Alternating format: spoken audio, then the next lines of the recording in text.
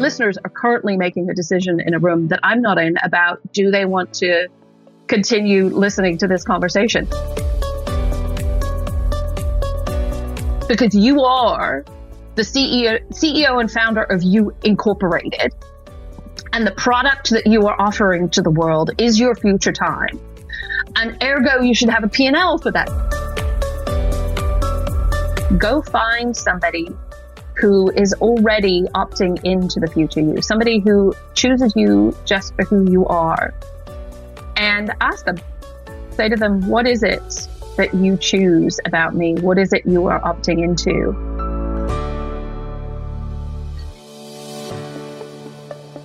This is Inspire Someone Today, your platform for creating ripples of inspiration. New episode, new guest, new inspirer. Today we are joined by this very special guest all the way from the Bay Area, the Silicon Valley, who calls herself the career futurist, ambition guide, and also a TED speaker. It's great to have Joanna Bloor on Inspire Someone Today. Joanna, welcome to Inspire Someone Today. Thank you so much for having me. I'm excited to be here. Likewise. So, like all other introductions, my first question to you is, what do you do? It was a bit of a setup question, right? I teach people how to have a better answer to that very question, because I think we've been taught to give really boring and uninteresting answers, because what you are actually asking is who I will be in the future rather than what I have done in the past, which when you answer the question, what do you do, talks to labels and titles and past-based information as opposed to future-based information. So basically, I teach people how to offer and ask for potential. Yes, and that set out the stage for your wonderful journey of the career futurist. Yes. Well, so why don't I then just unpack a little bit of what I just said? Because I know people are like, wait a second, why are you not saying you are whatever title at whatever company, et cetera, et cetera. I think it's time we stopped asking that question, stopped talking about this. Because as I said, when you think about the context and the situation of asking somebody like the really basic question of what do you do? And it is, when you go to conferences and events and things like that, it is one of the first things that people ask. You know, what we're asking when we are asking the question, what do you do? Is really this sub-question of, do I want to continue the conversation? We're actually trying to be curious about somebody and we're trying to get to know them. I just find the what do you do question really puts us into labels and buckets, because our brain needs to be able to do that are a little bit judgmental and a bit limiting and also a bit anchored in our past. Like, you think about the concept of title and where you work, it's feudal in nature. I mean, it goes way, way, way back. The whole concepts of titles actually came out of the Industrial Revolution. And I'm like, gosh, we're in the 21st century now. Shouldn't we have a better answer? And so then I come back and say, well, then what should you say if somebody asked you that question? How do you want to have that conversation without coming back and giving some ridiculous answer that people are like, well, hang on a second, you didn't answer the question. So as I think about this idea around how do you answer the question, what do you do? And the importance of it is I sit here and I go, oh my God, there is a massive, massive opportunity for somebody to actually accelerate connection, collaboration, curiosity, etc. And so, although I didn't do it to you this morning, you know, when somebody says to me, what do you do? I actually open with, well, you're asking me that question. What you're trying to find out is a little bit about me and who I am and what I'm all about. And so can I have your permission to give you that answer? as opposed to just a title or label. And if somebody pushes back at that moment, you've already got a little context into they're just being polite and hold that whole thing.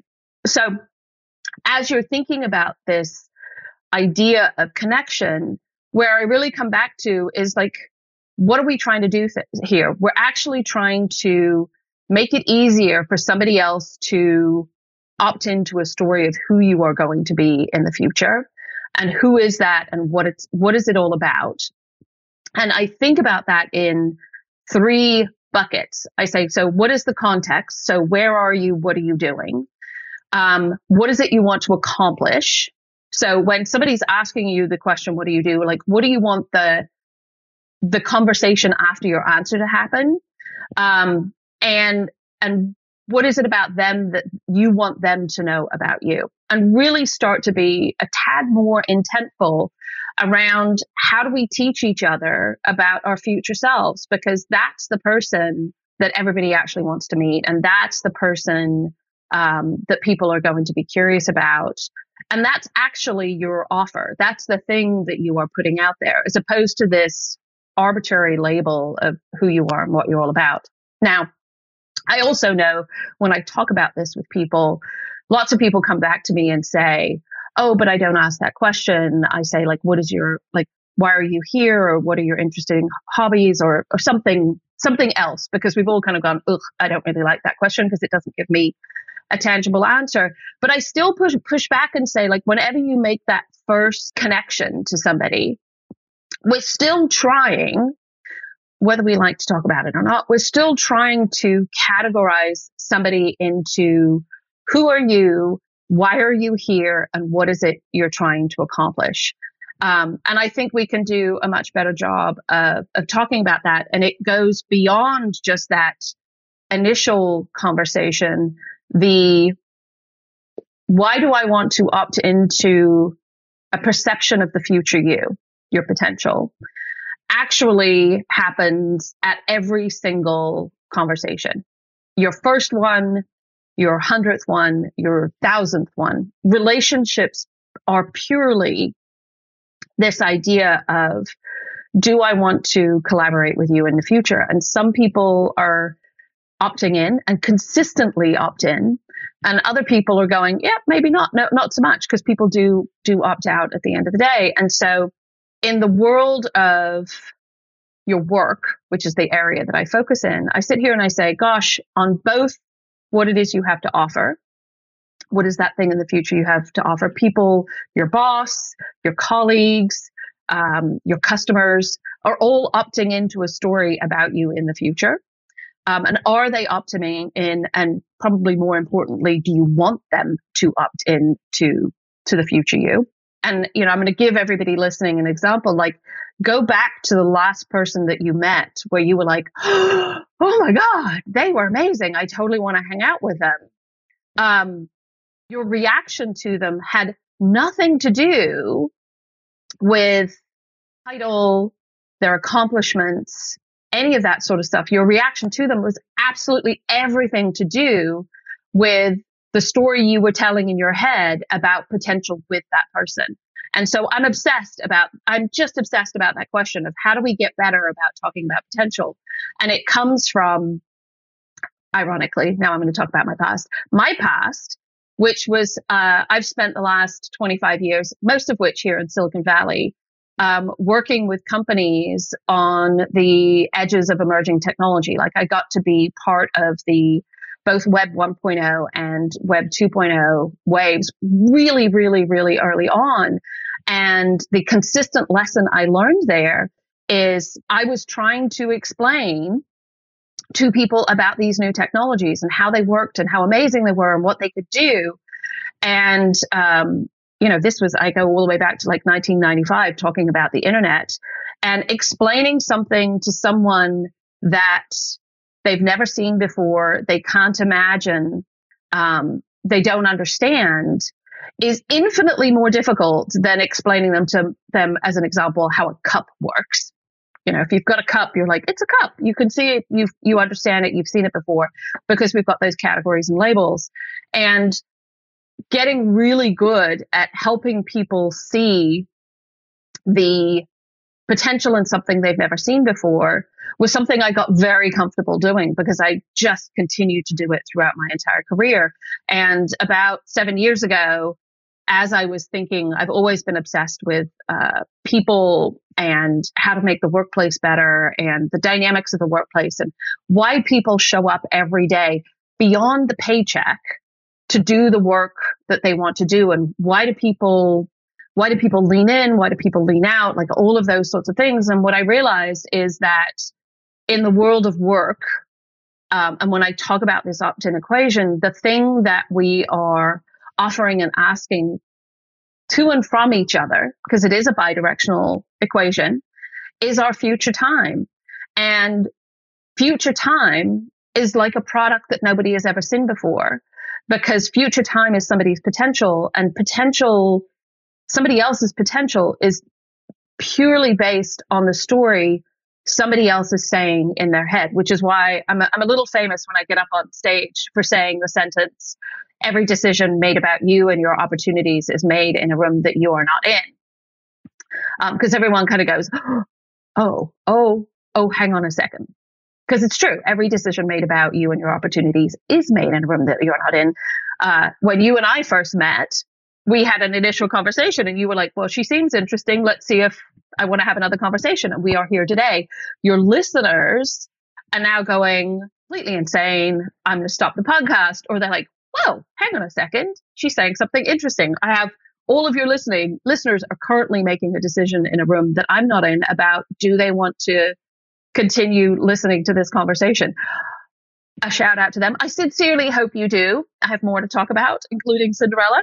But that's the place. And it's the breakdown in thinking around potential is we tell stories based on what we have seen, what we understand, what we know. And when we see something we don't recognize, when we don't understand it, there's a bridge that has to be crossed there. And so I look at the question, how do you answer the question, what do you do, as the very first bridge to cross when you're connecting with somebody. But these bridges get crossed every single day.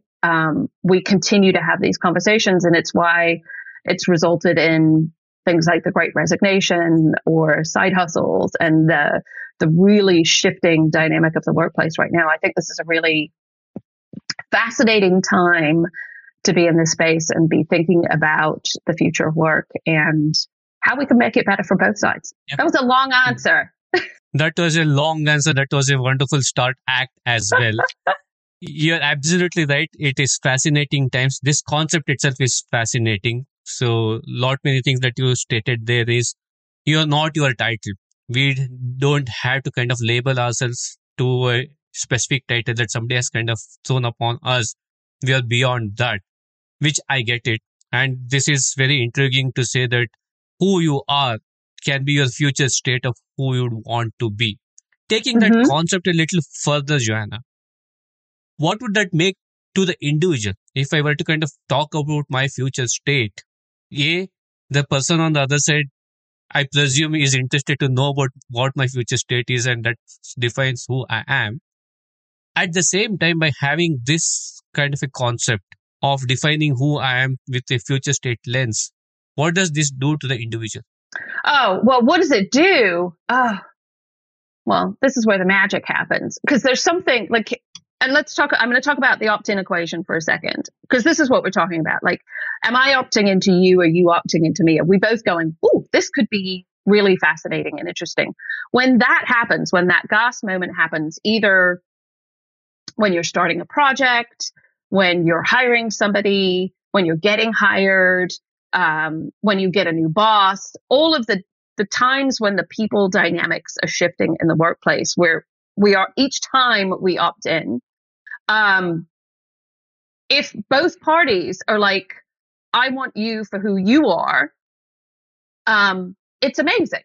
Like we have all been on teams. I know I have, where almost like we had a shortcut of language where we're like, I trust you, you trust me, I need you for who you are, you need me for who I am. And you can solve almost any problem. And what's magical about those teams is, like, I could probably go to any 5-year period of my life professionally and say, who were those people in that scenario. Like, who would I not only who did I have that relationship with then, but who would I, if I was building something new, be like, oh, I need, Bob, Jane, Paul, and Stacy on my team because, oh my God, that's my dream team, right? Is the situation where it's amazing. And when you're in that situation, when both your confidence about who you are and what it is you have to offer and someone's desire and enthusiasm and confidence in that person, which is their idea of the future you, when who you are and what you want to be wanted for equals what they want from you, you come in with agency, curiosity, confidence, collaboration, all of the good words that you want in any project.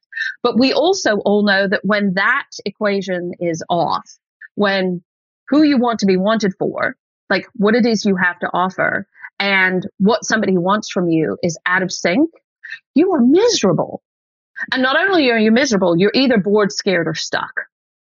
And when I think about anybody, and you were asking about the individual, like as you are exploring your career, and I don't think it's a path. I think it's this really interesting adventure. I think the only people I've met who are truly on a career path are those who are like, I want to be X when I grow up. And I'll tell you, I think I've met maybe half a dozen people who have complete and utter clarity about who they want to be in the future. Most people are like, oh, I don't know.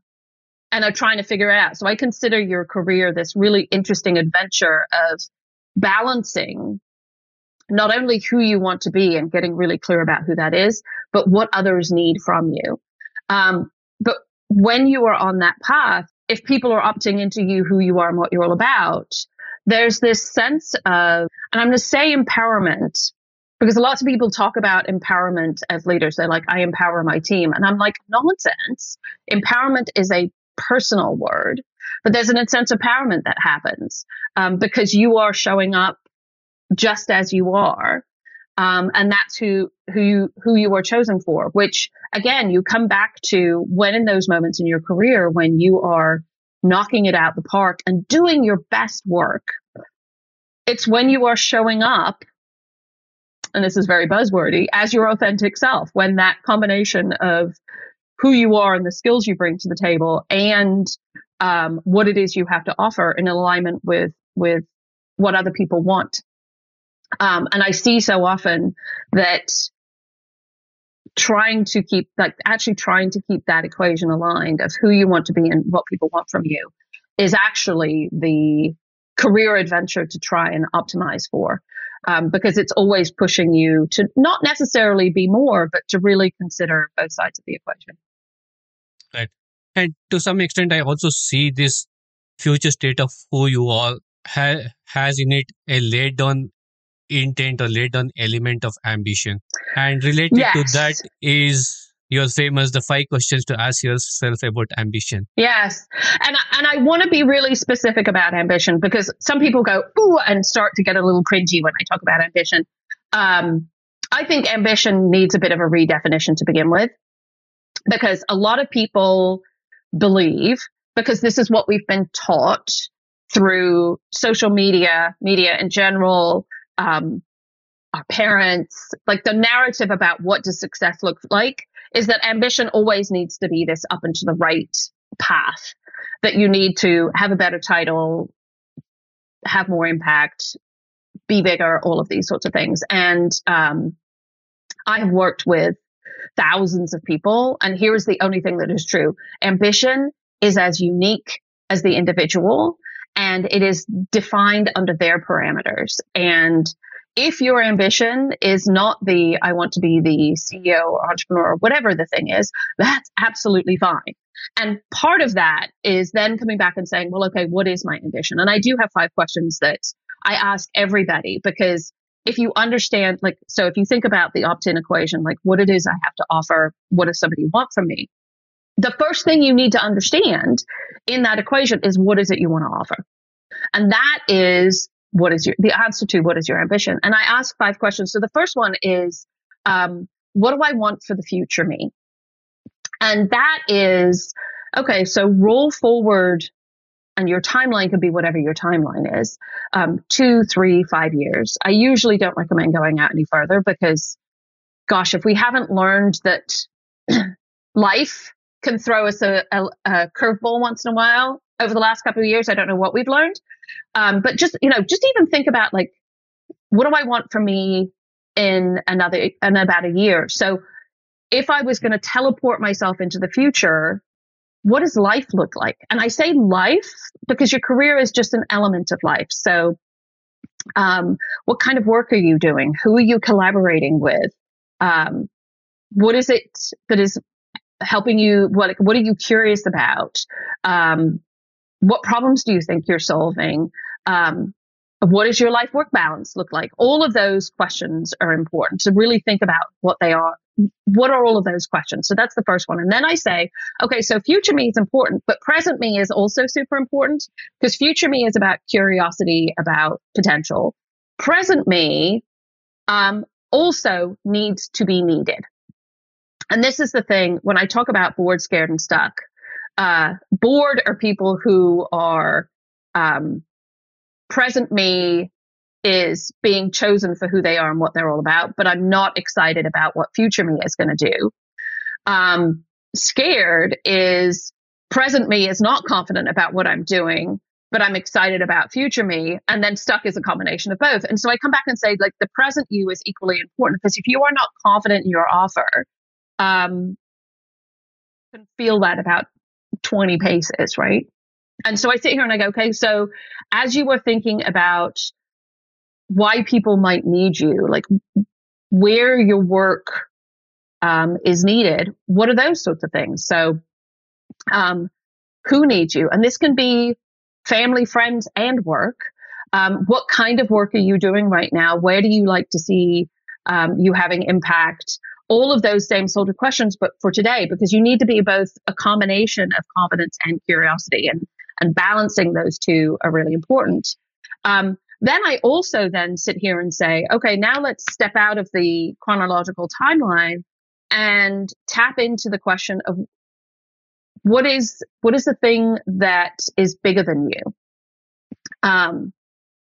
Anybody doing a part of their life around, I'm going to say legacy, but I'm not talking about, carve your name on a headstone type legacy. But this idea that we all are on a journey on this planet to do something. And that something is usually less about themselves and more about what is a broader impact. And that could be your own family, or it could be something really massive. And I think the definitions of that can be really, really varied. And you can do that in very different ways. So those are future me, present me, bigger than me. And then I come back and say, okay, all of that is important and all of that sounds lovely, but we've also got Maslow's hierarchy of needs to get sorted out here. So in my idea around ambitions, what do I need to be compensated? Like, what do I need to get paid for this offer that I am making to make me not freak out about being able to pay my mortgage, pay rent, like whatever your financial situation is? Because, and I'm sure we have a listener on here, I remember vividly what it was like to be broke. And when you are broke, it is really, really hard to be confident and curious about the future you. And so, like, where is that point? And it doesn't need to be, I'm going to make $1 million. Unless you need $1 million to exist, then fine. Like, what is the financial situation? What is the lifestyle situation? What is the location situation that you need to make you feel like, okay, I can step away from life and do this, like offer my time to other people. And I think that's really important. I spent this past weekend with a group of people who on paper looked fantastically successful. They were all doing these amazing things, and a couple of them had exited companies and all of this sort of thing. And I was talking them through these questions, and I said, like, have you done the math? Because they're all going on what they call a career walkabout and trying to figure out like what it is they want to do next. And I said, have you done the math on your financial situation? And I'm not talking about your retirement math. I'm talking about your almost the P&L for you, because you are the CEO and founder of You Incorporated. And the product that you are offering to the world is your future time. And ergo, you should have a P&L for that future time. And so how are you thinking about that? And it is a rare conversation for me when somebody comes back and goes, yes, I've absolutely done the math on that, and really thought about what that financial framework needs to look like for you, and like how you're optimizing. Because we've all been told like this whole, it needs to be more, which we all know that the more is completely actually soul sucking and nobody wants to do it the other day. So really thinking about that.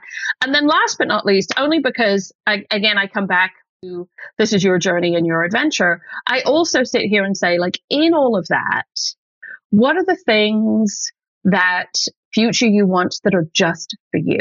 I absolutely think that you need to be a tiny bit selfish here and have a look inside and say, you know, if I had a fairy godmother who could show up and go, magic, we are going to, you get the dress, you get to the ball, you get the prince, happily ever after, that whole thing, like whatever it is you want, what does that look like? Like, what are the really aspirational things that are just for you? And it can be hugely tactical. So as an example, and I do this for myself all the time, this would have been 10 years ago when I was asking these questions of myself, because I was considering 3 different job opportunities that were incredibly different and take me down very different career adventures. I was having a hard time balancing the choice between all of those. And so I went through this exercise, and I actually do this math equation behind the scenes on it as well.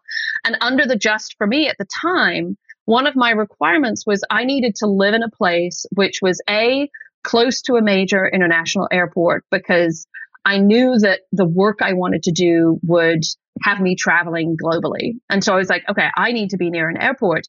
But 2, I also needed to be living somewhere close to a major sailing community, because my husband is an adventure sailor and writer, and his work has him sailing off out into the ocean and doing all sorts of crazy things. And so we needed somewhere to keep the boat. And so one of my just for me's was, did geography work? And as I was going through the exercise, one of the other just for me's was I going to be able to have a job? Was the people I was offering my time to going to be okay with me periodically sending a text, sending an email, calling them and saying, hey, Randall just had some major accident off of Cape Horn, and I need to drop everything and fly to Argentina. I'll be back in a week, and not have them completely lose their mind over the whole situation, which I say that as an example was a real scenario. Like, it was, I think I was supposed to be at some meeting, and I got the call, and I had to fly down to Ushuaia with equipment, what have you, because in the life priorities, he was a little bit more important than my job. But my boss didn't care, because we'd already had that conversation up front. And so thinking about all of those questions, future me, present me, bigger than me, confident me, and that's that Maslow's hierarchy of views, and then just for me, really makes it clear around what it is you want to offer in a much more of a multidimensional, rich narrative than I want a promotion or I want to get paid more. And in doing that, it then helps you explain to other people where it is you want to go and what it is you want to do. Because you think about, like, I'm going to switch from the other perspective as a leader of an organization who has people reporting into you. You want to know the answers to these questions, because your job, if you are managing people, your job is to help people create their future. Because when they're doing that, they are confident, they're curious, they're agentic, they're innovative, all of the words that you want. And if they're not, they could be bored, stuck, or scared. And bored, stuck, or scared, as any leader will tell you, is. And the beauty of this structure is it provides you a lot of clarity, both for you as an individual, and if you're part of an organization, to the leader, saying, what do my people want, so that you can tailor make your assignments, your responses accordingly. And that's an interesting take and a segue into something else, diversity of thinking, right? And you have been a much acclaimed TED speaker.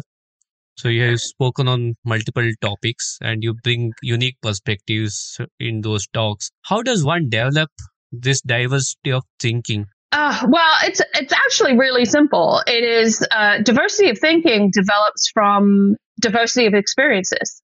Diversity of thinking happens when you try to hang out with people who don't look and sound like you. I am. So your listeners have probably said, "Oh, I wonder where she's from. She sounds a little bit funny." I moved from Southern England to Texas as a teenager, which was quite a long time ago. I don't know if your viewers can see me or not. It's been a while. So I consider myself weirdly equally British as I am American. And as somebody who lived in England for most of my youth, I got to travel all over Europe. And as somebody who was pretty, I'll go do the crazy project in my career, I got to travel to China and Australia and Singapore and Germany and France and all over the world for the work that I did. And that in itself has meant that I really got a very, well, at the time was slightly painful lesson at 15 that while somebody might look and sound like me, actually the Texans didn't sound like me, but people who looked like me had completely different frameworks and constructs around almost everything. The only thing that there wasn't diversity of thinking on was mean and not being physically abusive. Like the really simple, like be a nice person and don't hurt other people and don't be mean were universal. Absolutely everything else was different. And so I come back and I say, like, the opportunities here are to really challenge your thinking. It is absolutely like my path to get to be a speaker at TED was such a crazy path. Like I still kind of pinch myself and go, oh my God, how did that happen? Because lots of people come back to me and go, you got to be a TED speaker. How do you get invited to be speak at TED? And I was like, well, I just kind of kept putting my hand up when I saw an opportunity, and it, I wouldn't say it magically happened, but it did happen. Because I was confident and curious and all of these other sorts of things. But the reason I keep showing up at TED every year, subsequently, for not an insignificant amount of money. It's an expensive ticket to buy to get to TED, but I still come back and say the value of it is you spend a week with people who are thinking about spectacularly different things. And while the talks are always amazing, the conversations you have in line with other people just really shift your perspective. Like one of the first people I met the very first time I went to TED, I was standing at a cocktail party and I turned to the guy next to me and I was like, oh, what do you do? Because I hadn't really thought about this whole idea first. And he turned to me and he said, well, I found a new dinosaur, which knocked me off my feet. I was like, you found a new dinosaur? Like, who says that? And like, how does one even start thinking about finding a new dinosaur?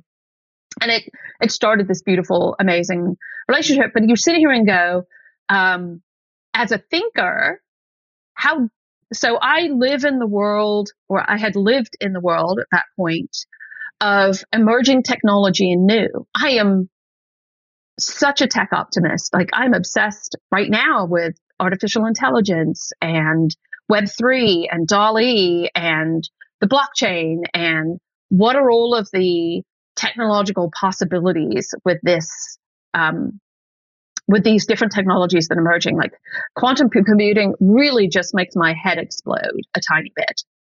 And I love it all. And I'm constantly trying to learn about those sorts of things. But now I'm standing with somebody who looks billions of years into the past and is curious about this thing that roamed the planet before we were even a twinkle in our eyes. And I sit here and I go, where, like, if you were going to Venn diagram my diversity of thinking with Ken's diversity of thinking, where are there overlaps? Because there were, where are there differences and what can we learn from each other? And it's that curiosity, diversity of thinking that really makes interesting things happen. And Ken and I have not collaborated yet, but well, now I've just thrown myself a challenge to figure out if there was a way we can collaborate, because how he thinks and how I think are spectacularly different, and yet together, that's how you create new. And so I come back to the whole idea of diversity of thinking is, well, okay, how do you actually figure out beyond the packaging, beyond the gender, race, culture, skills, like what is all of that? Like, how do you create some language? Which is why, when I think about this, we don't actually have a language for any of this, and it's time for us to build one. And I've started, because of this work, to actually create a framework to talk about what that is. And as an example there, like, so let's put this back into the work context of diversity of thinking. Like, one of the number one questions that somebody interviewing for a leadership position is asked is, tell me about yourself as a leader. Like, what is your leadership style and why are you a great leader? And universally, people will, like, when I say to you, well, why are you a great leader? And they go, well, I'm really great at developing people. And I'm like, that answer is about as boring as your title on the how do you answer the question, what do you do? And I said, yeah, but you're not, like, how do you develop people? Like, what is it your framework is, and how do you approach that is unique to you? And so now, that is a good starting question. I'll then come back and say, okay, so I see really 3 different types of development leaders. There's the coach, which is the person who kind of locks arms with you and goes, okay, we are on this journey together, and I have some expertise, because they're a coach, they should have some expertise about what the future is going to look like for your people. And you're going to almost be a teacher to them and help them optimize where they are strong, and either balance where their weaknesses are or really help them think through that. So you're kind of a side-by-side manager. That's one type of leader. And a coach leader is really great for somebody who needs a teacher. A coach leader is not great for somebody who's like, I know what I'm doing. I got the path. Leave me alone. Let me do my thing, because it feels like micromanaging. Then I come back and say, okay, so that's one type of leader. Then there's what I call a patron leader. And patron leaders are the ones that come in and go, my eye is always on the radar for potential. I'm always looking at, oh, this person's really great at this. They could be doing this other thing. And if I put them over here, this will be a better situation, both for them and for the company. Patron leaders are fantastic if comfortable with ambiguity and you are excited about change. Patron leaders can be a complete and utter nightmare if you're not confident with who you are and what you're all about, because they're constantly changing and putting you in the deep. Like, I'm a terrible patron leader. I'm always like, I'm just going to throw you in the deep end and see how you do. And part of how a patron leader evaluates whether you are worth reinvesting in is, do you sink or do you swim? And so while patron leaders can sound like a lot of fun, they can also be super risky, because if you sink, they're going to be like, okay, that person's not got it. I'm going to go look for somebody else. And then last but not least, there's what I call an investor leader. And an investor leader is the person who goes, you know what?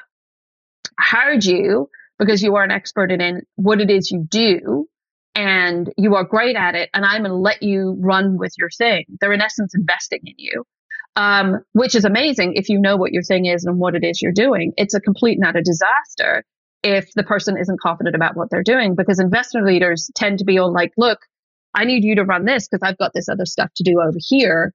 Run up and go do my thing. If you need me, call me. And so it can feel a little bit lonely if you're working for an investor leader. So I come back to that opt-in equation, and you sit here, like, for the people who are listening, like, I challenge you to do an exercise and say, like, with your own boss, because we all have a boss at the end of the day.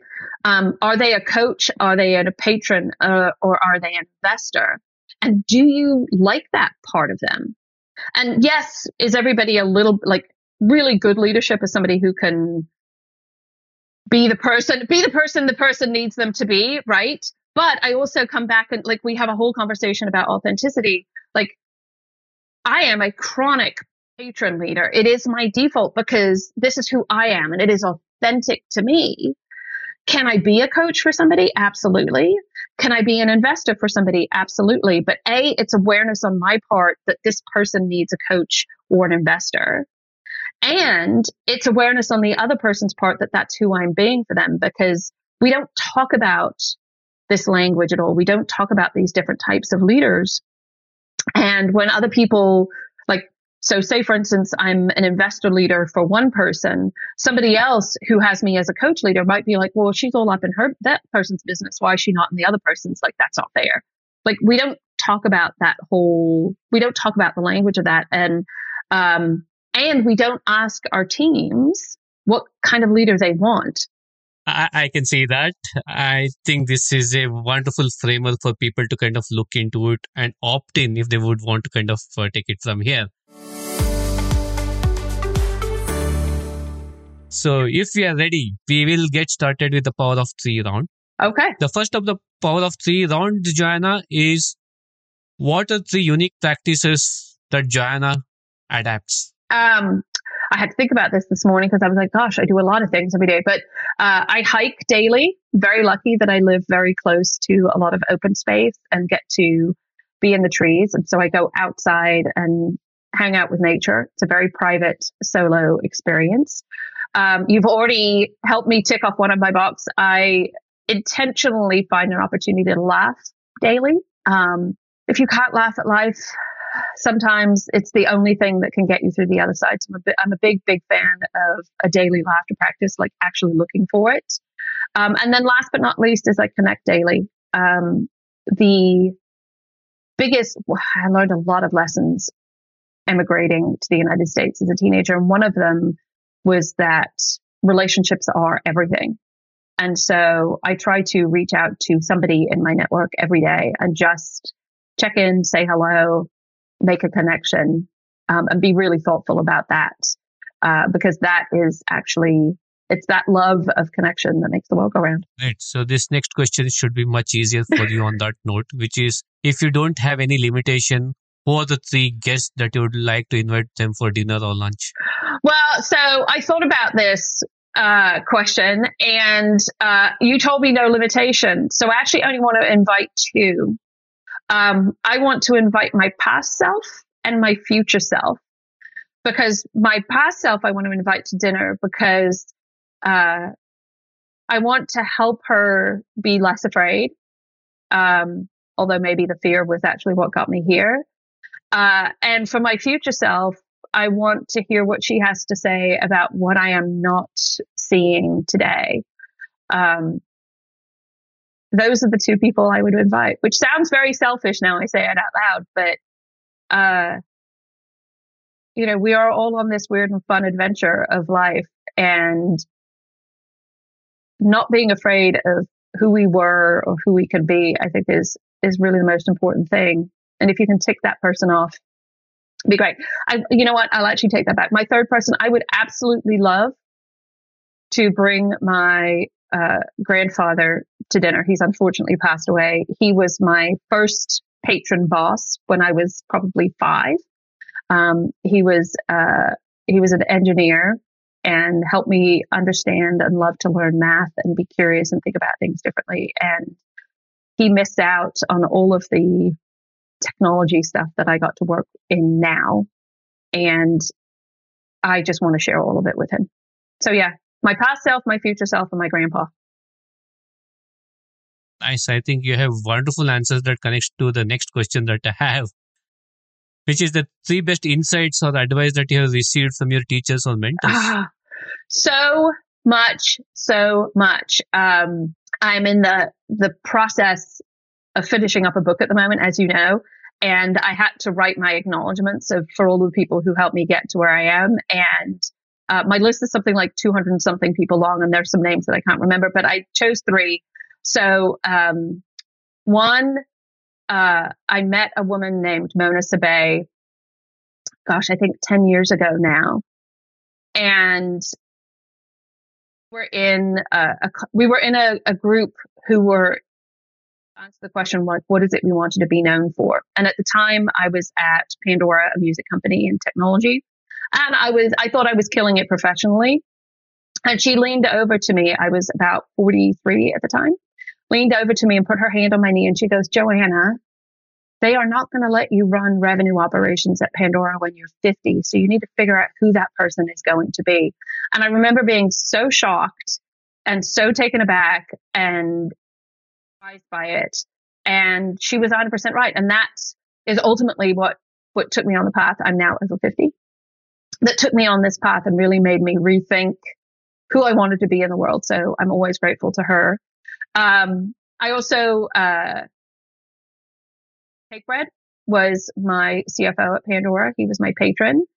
As the CFO there, he really helped me think through the intersection of mathematics and negotiation, and really understanding that, ideas is the product that you are offering to other people.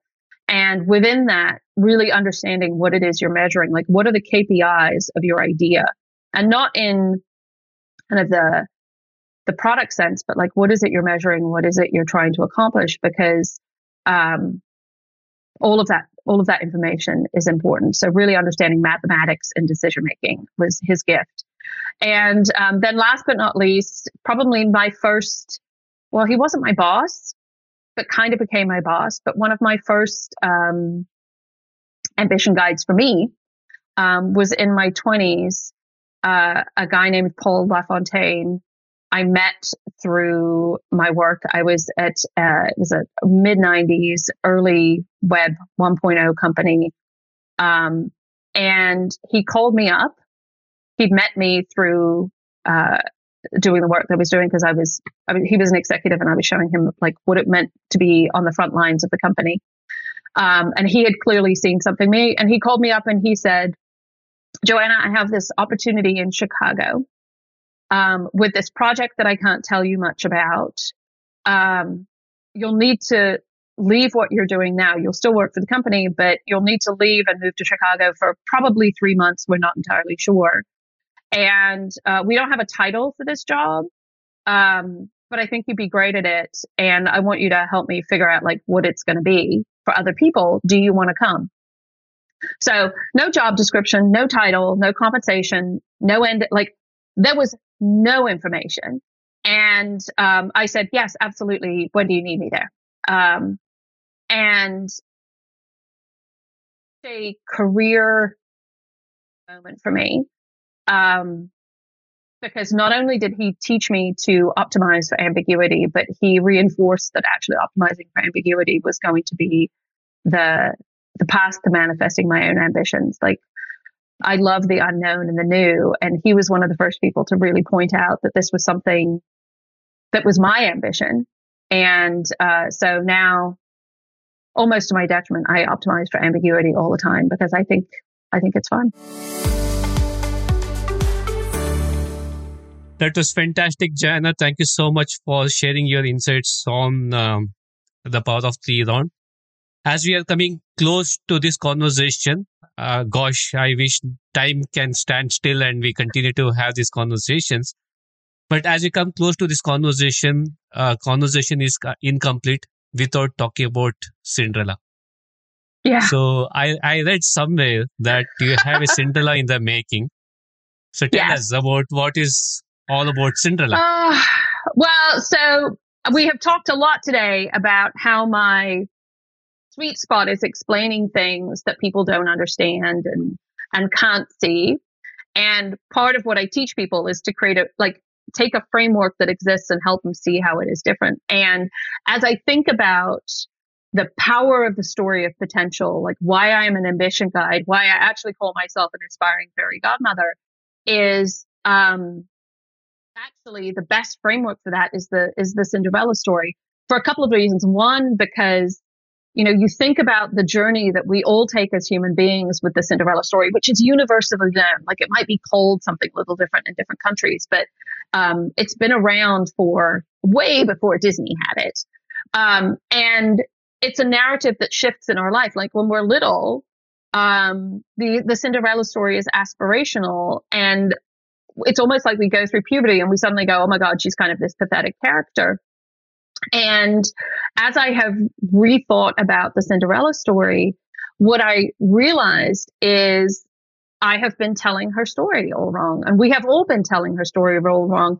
And actually, it's time for us all to shift from she's kind of a pathetic character who needed to be rescued by a prince back to the aspirational story that we had of our youth, because we have been judging Cinderella based on the rules and the constructs that we have. And there's a shift in narrative that we can have with her. And the example I think we're up to like something like 40 different examples of how we told the Cinderella story wrong in the book. But one of my favorites is actually that moment when Cinderella and the fairy godmother connect the first time she sees her. So, if I sit here and say, like, who do you think Cinderella is as a person? You're like, oh, she's kind of pathetic. She got bossed around a lot until somebody came in and just like made magic happen and she lived happily ever after, right? That's the story we currently tell as adults. I then sit here and I say, like, where's the potential in Cinderella? So let's talk about that moment when Cinderella and the fairy godmother meet. She's walking around outside doing her own thing, kind of sad because she's not getting to go to the ball and probably a little bit pissed off. And some crazy lady in like sparkles and shiny stuff pops out of the bushes and is like, hi, I'm here to sort you out.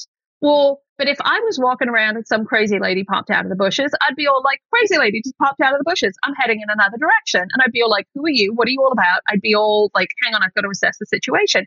Whereas Cinderella goes, oh, hi, who are you? And is super curious and confident in herself and in this engagement. And not only does she really welcome and lean into this new person who has popped into her life to kind of shake things up a bit, but she's also incredibly brave in what she does. Like, let's talk about the whole pumpkin to coach moment. Like, I'm sorry, but if somebody magicked, because it's the first thing that magic happens, somebody magicked a pumpkin into a coach and then said, like, you're going to get inside this coach and go to the ball, you're all sorted out. I'd be like, well, how long does the coach, like, is it going to stay a pumpkin forever? Like, what if it shrinks back to a pumpkin? Like, I would not get inside the coach immediately. I'd be asking a bunch of questions and be like, is this a safe situation? Unlike Cinderella, who's all like, awesome, pumpkin coach. Clearly this woman can do magic. I'm going to believe in everything else and I'm going to get in the coach and go to the ball. And so we've gone from she's kind of a pathetic character who leans on magic to make all of her dreams come true to she's this incredibly generous, curious, brave individual who will step into situations the rest of us will be like, maybe no. In any one scenario. And I have dozens of examples like that, all the way down to, like, we think the prince is a bit of a pathetic character as well. And spoiler alert, not so much. And my question to people as I use the Cinderella story that we all know as a framework is that if we've been hearing Cinderella's story wrong all this time, is it possible you've been hearing other people's story wrong, even your own? And if that's true, then what story do you want to tell about yourself and your future? Brilliant. I think that's a perspective that none of us had on how to interpret a Cinderella story. Thank you so much for sharing that, Joanna. And you're more than welcome. As we are drawing a close on this episode, this show is all about creating ripples of inspiration. So before we sign off, what is Joanna's Inspire Someone Today message for all of our listeners? Coming back to how do you answer the question, what do you do? One of my answers is I get to tell people why they're awesome for a living every single day, which is literally the best job ever. But here is the thing that I want to say to everybody. I have had the honor to work with thousands of people in talking about who their future self should be, whether it's for themselves, for their teammates, for their team, almost every single different scenario. And absolutely every single person has a unique and valuable way of thinking. The gap that needs to be closed is your ability to share that with others so that they can choose it. And so as you are heading out in the big wide world today, I want you to remember that you have a unique framework, and that the challenge for you is to figure out what it is so you can offer it. And if you're like, well, I have no idea what that is and how to offer it, then here's my challenge to everybody is go find somebody who is already opting into the future you, somebody who chooses you just for who you are, and ask them, say to them, what is it that you choose about me? What is it you are opting into? And if you're feeling super brave, then ask the follow-up question of how are you ambitious for me? And those two simple questions will create a future for you that for most people didn't know that even they existed. And so go out and find out what that is. Whom are you opting in, and who is believing in your ambition, or who has the ambition for you? Joanna, thank you so much for sharing everything that you had on this show tonight. Appreciate your gesture and looking forward to having further conversations with you. Thank you so much. Thank you for having me. Thank you for listening into today's edition of Inspire Someone Today. It's been a privilege to bring in these conversations. If you like this episode and have any feedback or comments, do mail me at inspiresomeonetodaypodcast@gmail.com. Inspiring someone is like creating ripples around us. If you like what you listen, feel free to share them and let's create ripples of inspiration. Do not forget to follow me on my Instagram handle @InspireSomeoneTodayPodcast for all the latest updates.